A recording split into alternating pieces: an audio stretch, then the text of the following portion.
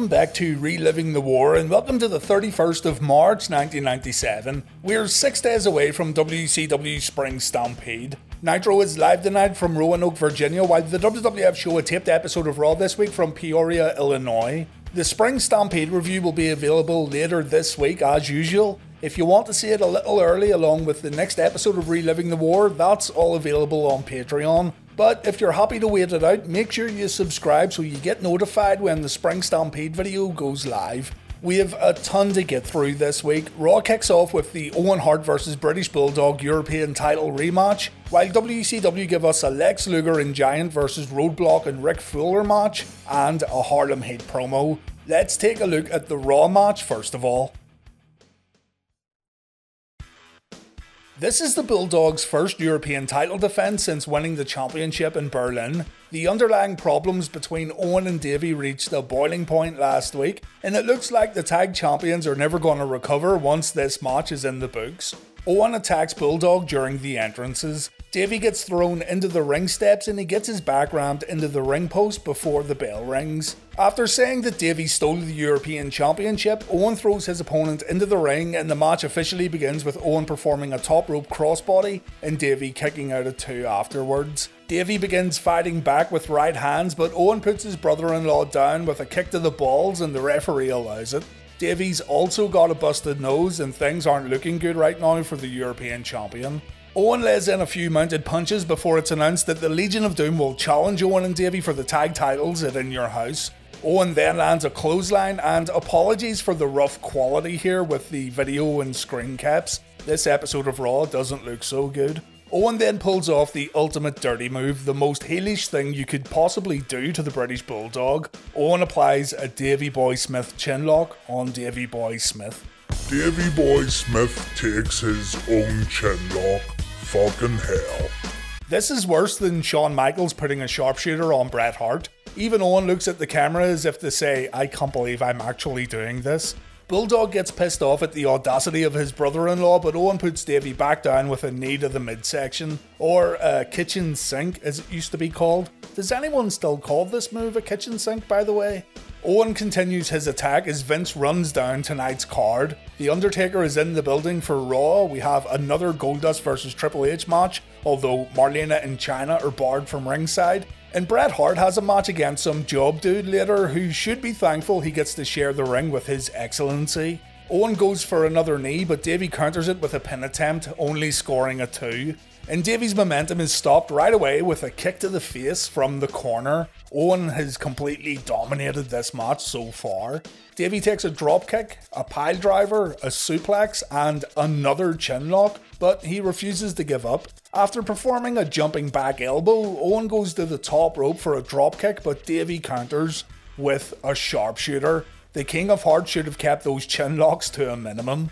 Owen quickly gets out and he hits an enziguri. He sets Davey up for a superplex and he manages to land on his feet when Bulldog fights back, resulting in Owen knocking Bulldog out of the ring. A plancha gets countered and Davey drops his tag team partner across the guardrail. And now it's finally time for Davey to take control. Owen takes 2 clotheslines before getting slingshotted into the top turnbuckle. He then gets lifted high in the air and dropped on the mat before taking a back body drop. And the match goes to the rampway where Bulldog hits Owen with a suplex. Davey keeps his momentum with a press slam back in the ring, but a referee bump ensures Owen won't get pinned anytime soon. The King of Hearts takes advantage with a spinning wheel kick. Owen then goes to the outside and he grabs a chair. He tries to hit his brother-in-law, but Davey kicks Owen. Owen falls on the chair after taking a clothesline. And just as Davey was about to finish Owen off with a chair shot, Bret Hart hits the ring and he stops the Bulldog from attacking. We'll come back to this in a moment. Members of the NWO are seen arriving at the building, but it isn't the whole squad. Luger and the Giant versus Roadblock and Rick Fuller are going to start us off. This one does sound quite predictable, doesn't it? Giant Package make their way down to the ring to take on Rick Fuller and Roadblock. Let's call this team the Full Cock Block. Like last week, the audience at Nitro were much louder than the crowd at Raw, and it does add to the excitement. The Giant makes quick work of Rick Fuller with a few corner strikes followed by a running clothesline, The total package gets tagged in and Fuller gets a brief moment to show what he can do, but it isn't much. Fuller gets floored with another clothesline. A rake in the eyes allows Fuller to tag in Roadblock. The big man pulls off a stinger splash before nailing Luger with an elbow drop. Luger fires back with a running forearm. Eventually the Giant comes in and he takes out both Fuller and Roadblock with a double clothesline. The crowd gets all fired up when the Giant signals for the chokeslam. The Giant hits Roadblock with his finisher and... there you go. Luger racks Fuller to end the match. Harlem Heat then hit the ring and a fight breaks out. Remember, there's a 4-corner match between these guys at Spring Stampede. What's interesting here though is Tony Schiavone announcing that this right here is the Spring Stampede main event just before we go to commercial break. But if we learned anything in last week's episode, it's to not trust a word that comes out of Tony's mouth. When we come back from break, Mean Gene gets a word with Harlem Heat, and Booker T says this is all about Harlem Heat finally getting some respect in WCW after being with the company for so many years. Stevie Ray says it's the same guys week after week in the ring and getting promo time, and this is disrespectful to Harlem Heat. Gene asks about Stevie and Booker potentially fighting each other in the Four Corners match, but this was totally ignored. Sherry says that Harlem Heat will divide and conquer this week on pay-per-view. Bret Hart has a few things he wants to say on Raw, while Meiko Satomura takes on Toshi Uematsu on Nitro. So, this Nitro women's match, with two wrestlers who no one in the building even knows, is a tournament match for the newly created Women's Cruiserweight title. I know what you're thinking too, I'm thinking the same thing. WCW have done next to nothing with their Women's Championship, so why on earth would they create a Cruiserweight Championship too? I wish I knew. I could dig into it and probably come up with some explanation about WCW wanting the belt to get defended in other promotions, seeing as these ladies here are from the Gaia organization in Japan, but I really don't care enough about it, and I'm sure you don't either. WCW certainly didn't care about it because a grand total of 7 title matches took place during the belt's 5 months of activity, and that includes the tournament final, a final that takes place on WCW main event. Look at these faces in the crowd. These guys know this is some grade A bullshit right here. Meiko Satomura looks absolutely delighted while kicking the shit out of her opponent, but it's Uematsu who gets the win with an admittedly awesome looking splash from the top rope. You can now totally forget about the WCW Women's Cruiserweight title because you'll never see it again. Waste of time.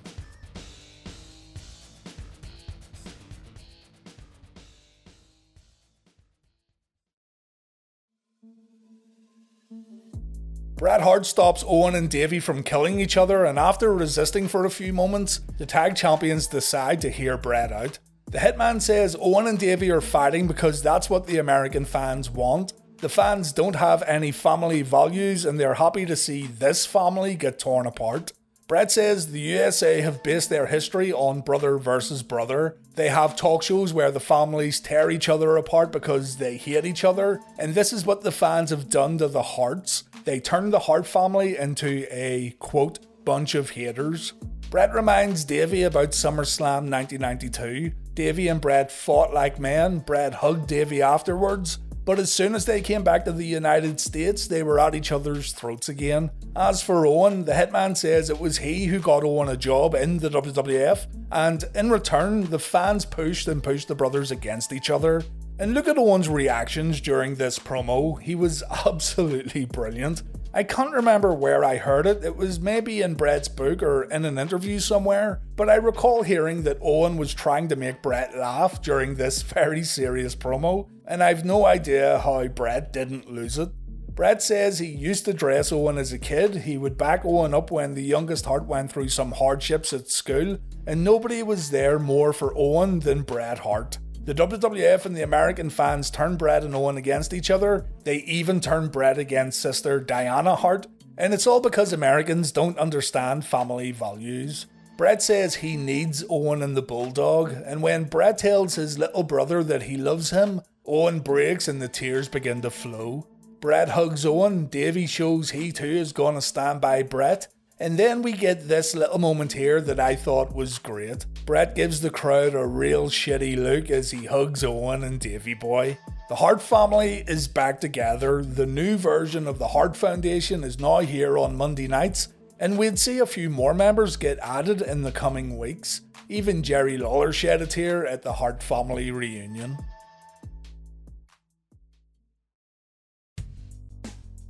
Psychosis vs Villano 4 on Nitro, El Mosco vs Supernova on Raw. Psychosis won his match with his guillotine leg drop, while El Mosco beat Supernova with an Arabian Press moonsault.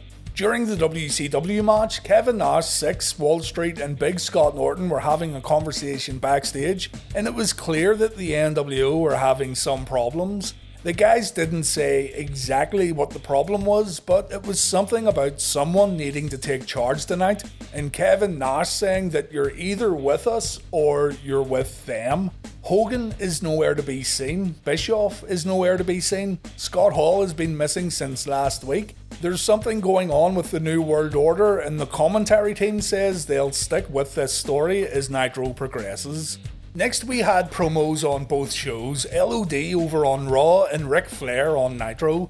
The LOD promo was pretty straightforward. Jim Ross tells Hawk and Animal that their chances of winning the titles looked a lot better before the Hart Foundation became united as one earlier on, and Animal tells Bret Hart, Owen Hart and Davey Boy Smith not to talk badly of the American people or the World Wrestling Federation.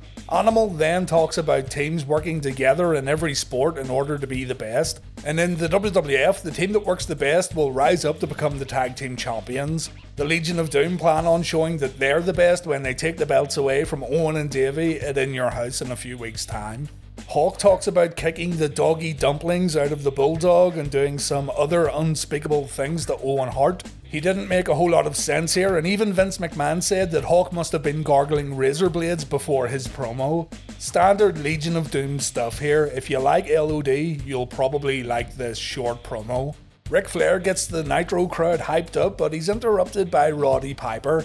And take a look at these guys bopping to Piper's entrance music. Oh, listen to that! Well done, lads. Piper comes out to confront Flair. Remember, Rick has been talking a lot of trash about Piper ever since Uncensored, and Piper starts the promo off by squashing a rumour that Ric Flair's girlfriends call his waterbed the Dead Sea. Flair replies by saying he's glad Piper had the time to bring his Hollywood ass to the arena tonight to join everyone for Nitro.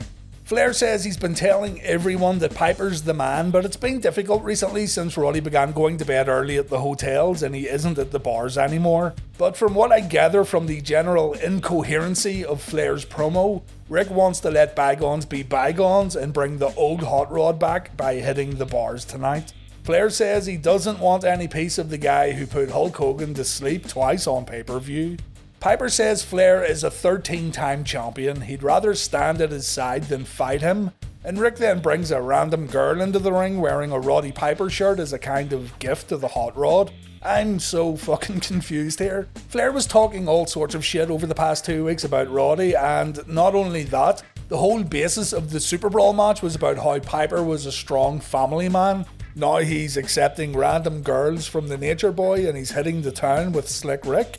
Well, Piper has the perfect excuse, I guess. He just needs to go home. He sits the family down and he tells everyone that he was just conducting horseman business. All will be forgiven afterwards, guys. Works every time. Still, it's a baffling promo that made no sense at all. Hopefully this goes somewhere, but I wouldn't bet on it either. We've got La Parka vs Prince Iaukea next on Monday Nitro, while Jesse James goes to war with Jerry Fox. Another Roy on Raw's War, and not the last we're going to see this week either. Some kid won a competition or something to be a guest manager tonight on Raw, and he's managing Jesse James tonight. Look at that face. Clearly, young Nathan here wanted to bring Steve Austin or The Undertaker to the ring tonight, and not this country-singing mid-carder, but beggars can't be choosers. Double J tries to get Nathan to dance, and our guy here pretty much tells Double J to fuck off. The kid's disappointment just radiates through your TV screen. Speaking of disappointment, the Honky Tonk Man is here, and he says his protege search is nearing its end. Thank God. He's got a few guys in mind and he's putting over Jesse James strong, not only for his in-ring abilities, but also his singing abilities. Double J destroyed Fox here as expected, and the Honky Tonk Man revealed that James is on the top of his list for potential proteges. James wins the match with his pump-handled slam, and then Honky Tonk Man gets in the ring to try and get Double J to become his new little project. Not only would Double J carry the Honky Tonk Man's guitar, but Honky Tonk says he'd dye Double J's hair and help him grow some sick sideburns. How could you say no? To show he's all business, Honky Tonk Man wants to present Double J with a family heirloom. Yep, that's what he said, a heirloom. James is gonna get the Honky Tonk Man's guitar as a gift tonight. James says he's holding musical history, he's lost for words. He doesn't know what to say, so instead he breaks the guitar before leaving the ring. The no good ingrate son of a bitch. All Jesse had to do was say no. Prince Iaukea dodged a corner attack at the start of the TV title match and La Parka crashed into the turnbuckles. He quickly recovered afterwards though with a heel kick. A botched corner backflip follows and Iaukea gets rocked here, but he's able to continue afterwards. I think this was Prince's fault for not getting in the corner in time, but you don't want to point fingers at these kind of things either. It sucked, but it could have been way worse. La Parka hits a power slam afterwards and he follows this up with a back splash. A corner springboard moonsault from La Parka then hits its target, but a missed shoulder charge leads to the match going to the outside.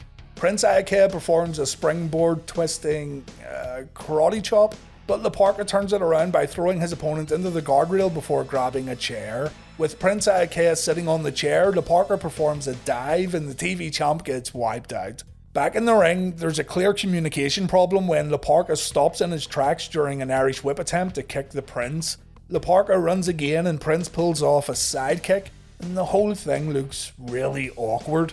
La Parka then sets up a chair to perform a baseball slide to the outside and the chair falls down. Prince holds it up and takes the bump afterwards. And for some reason, the bell rings, but the match isn't even over yet. What's that? The bell rings? This has been an absolute mess. La Parka uses the chair when performing a splash to the outside, a la Sabu, but it isn't enough to end the match. The Prince goes to the top rope, La Parka grabs the chair to protect himself from the aerial attack, but Prince ends up hitting it anyway, and Iaukea wins. This match was bad. I know people love La Parka, and he's one of these guys we aren't supposed to say anything bad about, but this was just flat out shit. Too many things went wrong. Still, the use of the chair in this match helped establish La Parka as the chairman of WCW. Steve Regal vs Chris Jericho is up next, while Savio and Crush do battle with Adam O'Brien and Rod Bell. More like Roy O'Brien and Roy Bell End. You know, I like the Nation of Domination faction and I like the idea behind the group, but I don't really care for Savio Vega or Crush while they were in the faction. Savio was a great and underappreciated wrestler and he did need a change of character before joining the Nation, but it's weird how he probably meant less on TV after joining a group that meant more than his singles run. Crush, I don't know, the best thing he done was get screwed over by two doinks. So Adam O'Brien, anyone know who this is? This is Adam Pearce, current on-screen authority figure on WWE programming. As for Rodney Bell, guess what he does now? Absolutely nothing. Shawn Michaels phones in and he says his recovery time has been extended thanks to Bret Hart's attack last week. Shawn then says he wants to address Bret, but he won't do it over the phone. He'll do it next week on Raw's War. PG-13 kept Bell End on the outside, and surprisingly, Adam O'Brien got in a few dropkicks that stunned Savio and Crush, but as expected, the Nation of Domination won the match. Savio held Adam so Crush could drop an elbow. One thing is for sure, the Nation of Domination needed Farouk. He was what made this all work, especially in the early days of the faction. Steve Regal cut a promo before his match with Chris Jericho where he said that now Eric Bischoff is suspended, he can once again go after the TV title. That makes no sense at all, seeing as Bischoff was suspended last week, yet Randy Savage got a shot at the title due to the NWO winning the uncensored match. And I'm just totally past all that uncensored nonsense at this point, let's just roll with it. I'm sure you've realised though that in terms of continuity, WCW has been a real mess since Starrcade 96, whereas the WWF have done an excellent job in keeping storylines consistent week in and week out, the Bret Hart story being the prime example. Anyway, Steve Regal vs Prince Iaukea takes place this week at Spring Stampede. The crowd chants USA at the Brit and the Canadian as our match gets underway, and Regal uses those tight mat-based skills to bring Jericho down. Chris fires back with a super hard clothesline, showing Regal that he doesn't mind getting a bit rough when he needs to. Chris performs his corner dropkick while Regal stood on the apron, and Jericho brings Regal back in with a suplex. But the fans are totally distracted by something going on in the audience. Must have been a fight or someone getting turfed out. Chris performs the lion salt, but he only gets a 2 count. He sets Regal on the top rope, but his lordship pushes Jericho down before kicking Chris in the head. Regal then goes for a short arm clothesline, but Chris counters with a super kick, and a surprise pin leads to Chris winning the match. Regal attacks Chris after the bout, infuriated that he was caught out once again on Nitro. Chris takes a fantastic looking underhook suplex from the top rope before getting hit with a pile driver, and then Regal performs the Regal stretch. The Renegade runs out, but he doesn't help Chris, he backs off instead. Joe Gomez then hits the ring and he breaks the hold, but he also takes a pile driver for his trouble. Billy Kidman and Lenny Lane also get taken out by Regal, and the segment ends with Regal celebrating while laying in a few more kicks to Chris Jericho. The WCW commentary team talk about this perceived split in the New World Order. Apparently, Hogan, Bischoff and a few others are attending a movie premiere with Dennis Rodman, and that's why they aren't here. Kevin Nash is clearly annoyed about the whole thing. The Undertaker and Paul Bearer cut a promo on Raw, while WCW Women's Champion Akira Hokuto does battle with Debbie Combs on Nitro. Debbie Combs had worked for the WWF, the NWA and the AWA during the 80s, and she also had a brief WWF return in 1994. It's very strange that she'd show up here on Nitro, but I guess either the company were trying to get more American women on their roster, or someone was doing her a favour. In saying that, she only wrestled this one match for WCW in 1997, and also, and I'm just being honest, she wasn't very good. I was about to say that the women's division in WCW was nothing more than an afterthought, but hey, at least they had a women's division. The WWF had no women's wrestling during this time period. They were still trying to find their women's belt.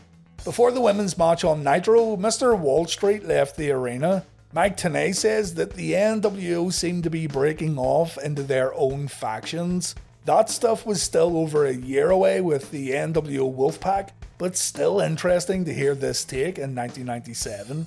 Akira Hokuto won the women's match by performing a German suplex, the same move her Spring Stampede opponent Medusa used last week. Speaking of Medusa, she cut a promo after the match. She just got done getting a few cheap pops before Akira attacked her on the rampway. The two have a brawl where the Gaia women have to pull Akira away while Debbie tries to calm Medusa down. Sonny Ono ends up getting caught by Medusa, but nothing really comes of it. Remember how Raw got cut off last week and we were left with a lot of questions? Well, those questions get answered this week, kind of. We see clips from when Raw went off the air, and Paul Bearer wanted to join The Undertaker once again while seemingly ditching Mankind and, presumably, Vader too. This week, Paul says everything he done it for The Undertaker. Paul said he had to let The Undertaker stand on his own, and it was this that led the Phenom to the World Wrestling Federation Championship. Paul admits he held Taker back in recent years, but he desperately wants to join forces with The Undertaker one more time. The Undertaker comes out and he locks the casket that's set outside the ring, not wanting any surprises and making sure he doesn't get double-crossed by his old manager. The WWF champion says he can't forget betrayal, but he might be able to forgive it. The Undertaker admits that he owes Paul Bearer a lot.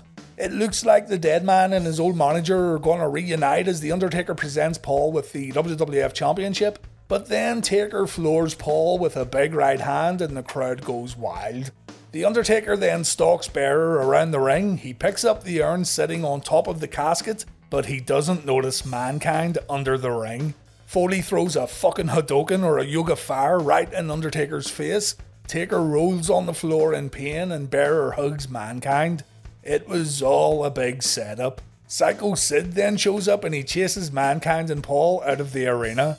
The Undertaker begins blindly flooring referees before also leaving through the crowd. Sid cuts a backstage promo afterwards where he says The Undertaker was the better man at WrestleMania 13, but The Undertaker will always be the better man where mankind is involved, no matter what day of the week it is. If you play with fire, you're going to get burned, and Sid says if you play with fire with The Undertaker, you're going to burn in hell. Not sure if I like good guy Psycho Sid. He helped Shawn Michaels last week too, instead of being the absolute unhinged lunatic that we all know and love. Triple H took on Goldust next, while Mongo and Double J took on the Amazing French Canadians. No, not the Quebecers, the Amazing French Canadians. Honestly, I'm so done with the Goldust vs Helmsley rivalry at this point. I think Goldust was so watered down before turning heel that any impact he could have had as a babyface has been totally squandered. And while Chyna adds an interesting layer to Helmsley's character, we already know she can destroy Marlena if she really wants to, so the feud is really going nowhere. The women were barred from ringside during this match, but that didn't stop Chyna from showing up and making sure Goldust didn't win the match after performing the curtain call. There was way more heat after the final bell than before it. Chyna pulled off a spinning back elbow, and I'm sorry, I thought this looked better than Chris Jericho's Judas effect. Goldust goes down, officials hit the ring to break up the fight, and Pat Patterson starts throwing punches at Triple H. This leads to Chyna and Hunter taking out Patterson in the corner. Why Pat Patterson decided to fight this week, I don't know, but it was great. Chyna squares off to Goldust before leaving the ring, and yeah, the match had nothing we hadn't seen before, but the post-match stuff was pretty good. On Nitro, Mongo and Double J lost to the French Canadians when Public Enemy showed up. Johnny Grunge took the magical briefcase away from Deborah. Colonel Robert Parker then took the briefcase, and the briefcase finally went to Jacques Rougeau. Mongo gets clocked. He takes a very Mongo-esque bump, and the Horsemen lose again on Monday Nitro. Another promo after the match. Deborah again gets booed when she says Public Enemy caused her to break 2 nails last week. Mongo says he turned around and saw Double J with the briefcase, so it had to be Jeff who attacked him. The fake Double J says he's tired of being tired of everyone accusing him of being responsible for the downfall of the 4 Horsemen. And I don't think that's the problem, Jeff. I think the problem is that this Horseman storyline has went on way too long without any twists or any turns. It's the same stuff every week and it's boring as hell. Some say the Paul Roma days of the Horsemen were the rock bottom days of the Horsemen, but watching this back, I'm not so sure anymore. The Horsemen were the premier heel group of WCW for a very long time, and because the NWO have taken that spot with great success in terms of viewership, it feels like WCW has no idea what to do with Ric Flair's faction. Steve Austin's back and he's going to cut a promo on Raw while Chris Benoit goes to war with Hugh Morris. We get another Horseman promo afterwards. Steve Austin's promo is an important promo. It's his first word since the submission match. And Austin starts it off by saying he did not submit at WrestleMania. In regards to Bret saying he beat Austin to a bloody pulp, Stone Cold says he hit his head on the guardrail and that's what caused the bleeding. Bret didn't do a thing.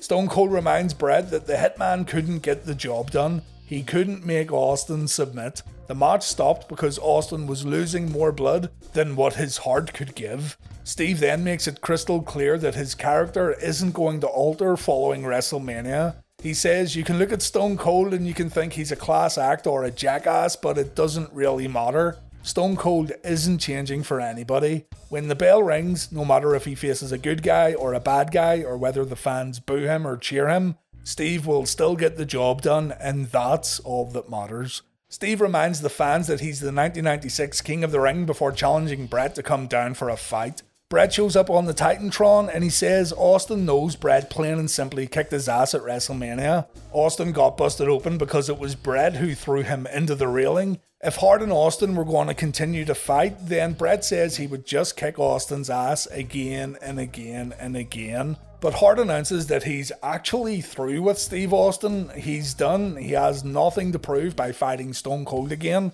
But Austin says this will never be over. The only way for Bret to end this feud would be to kill Stone Cold. And Austin says one day Bret's gravestone will read, "Here lies Bret Hart, the biggest piece of crap who ever walked the face of the earth. And the reason he's laying here is because Steve Austin whipped his pink and black ass." Another fantastic promo from Austin. No one could deliver promos quite like Stone Cold in 1997.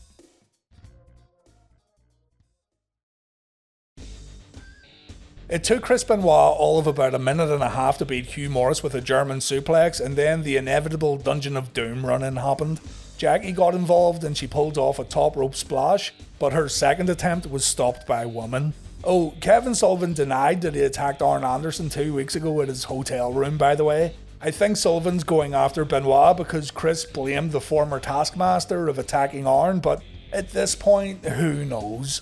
Ric Flair runs down for the save while Double A stands on the outside. Anderson let Sullivan pass him on the way back up the ramp, even though Sullivan just attacked a Horseman. But this faction is far past fucked at this point, and I don't think anyone could have cared less. There needs to be a kind of Four Horsemen reboot at this point, with a brand new story, a new main enemy, and possibly a reshuffling of members. Flair takes everyone out single-handedly, making both Chris Benoit and the Dungeon of Doom look like shit. Arn says he's hurting, but he'll always watch the Horseman's back, and that's what he's doing tonight. So why did he let Kevin Sullivan walk past? I don't get it.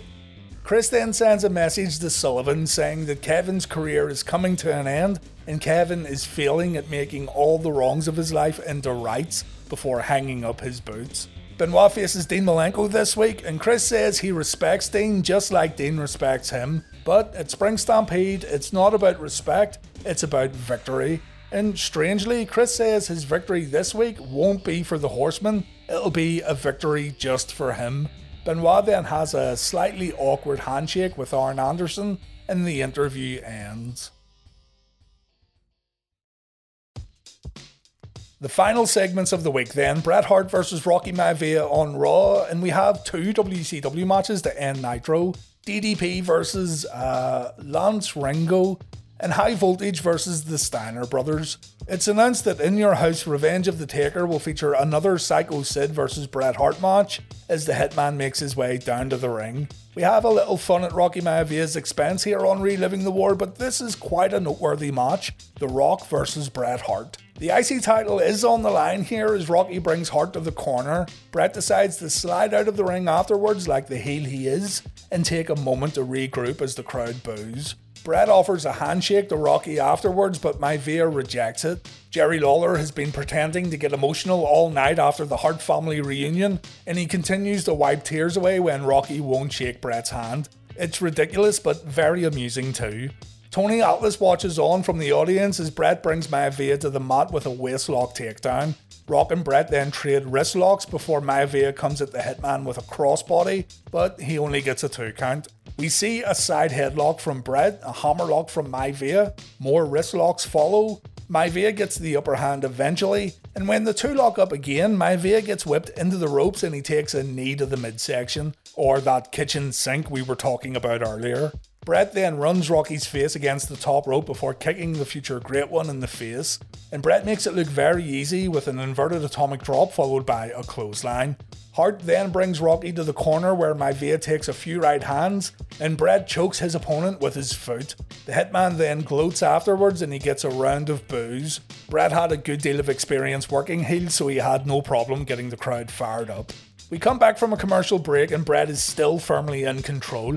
Maivia is no match for the Hitman, it seems. He does try to surprise Bret with an inside cradle, but Bret kicks out and he makes Rocky pay afterwards with a backbreaker.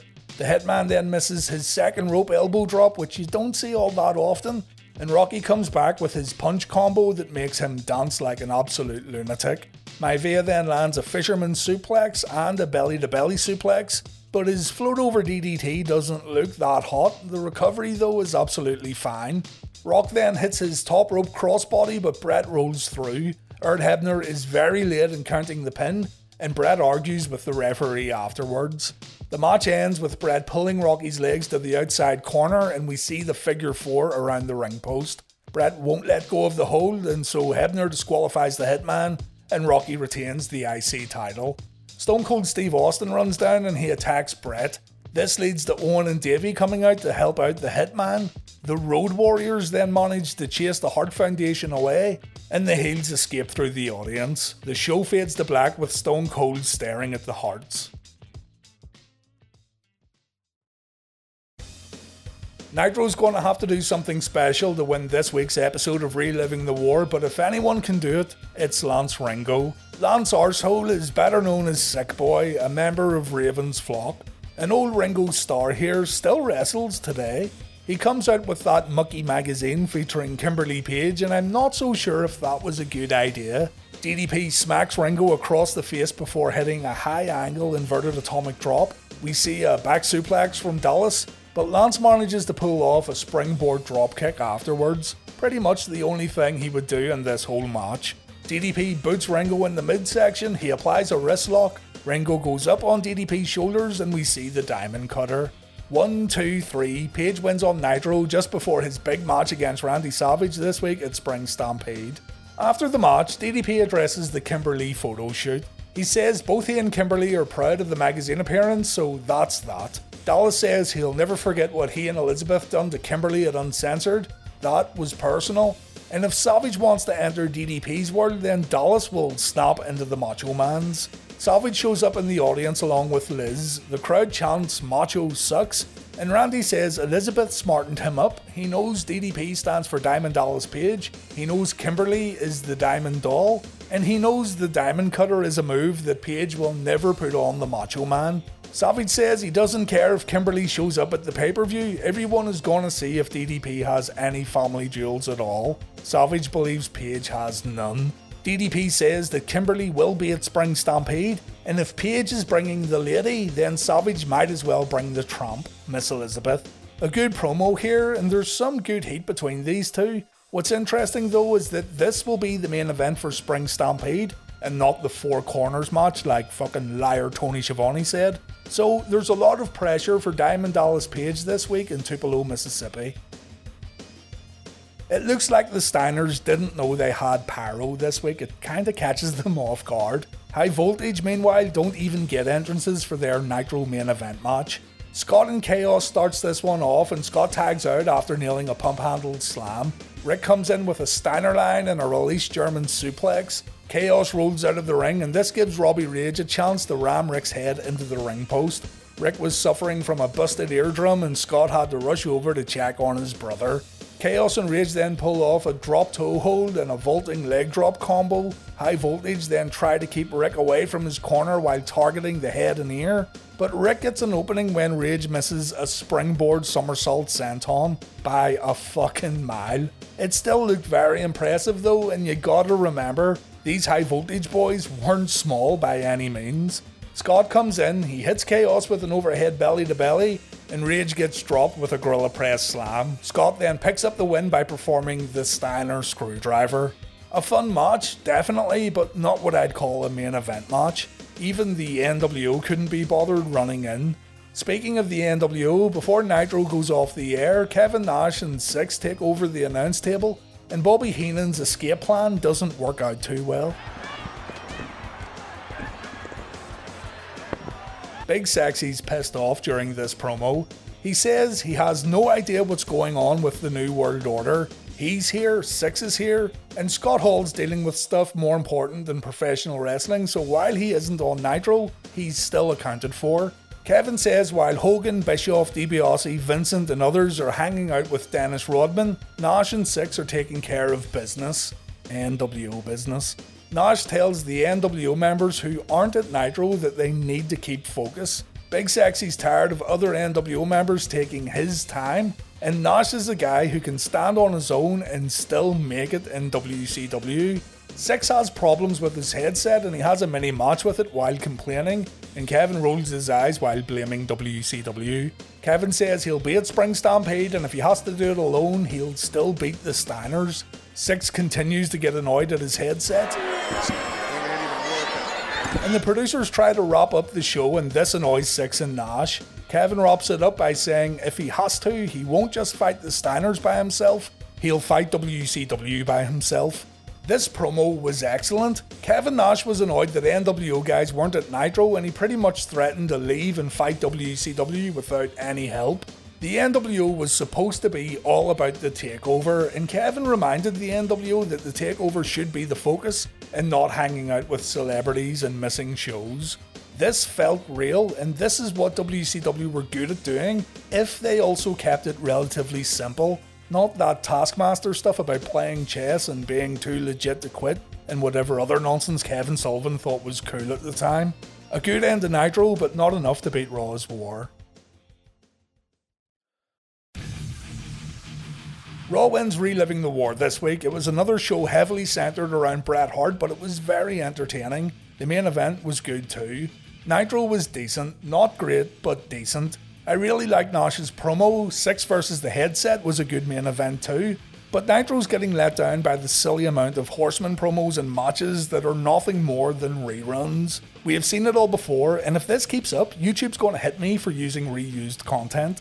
And with this victory, Raw now has 31 points, Nitro has 36 points, and we've also had 10 ties on the board. Nitro won in the TV ratings with a 3.4, Raw managed a 2.7. Join me later in the week for the Spring Stampede review. That'll be live on Sunday, but if you don't want to wait, you can check it out now on Patreon along with the next episode of Reliving the War. Hope you like Horseman promos because we've got a lot more of those next week on Nitro. And on Raw, we have a Steve Austin vs Mankind main event, and we also have Shawn Michaels back for an in-ring interview.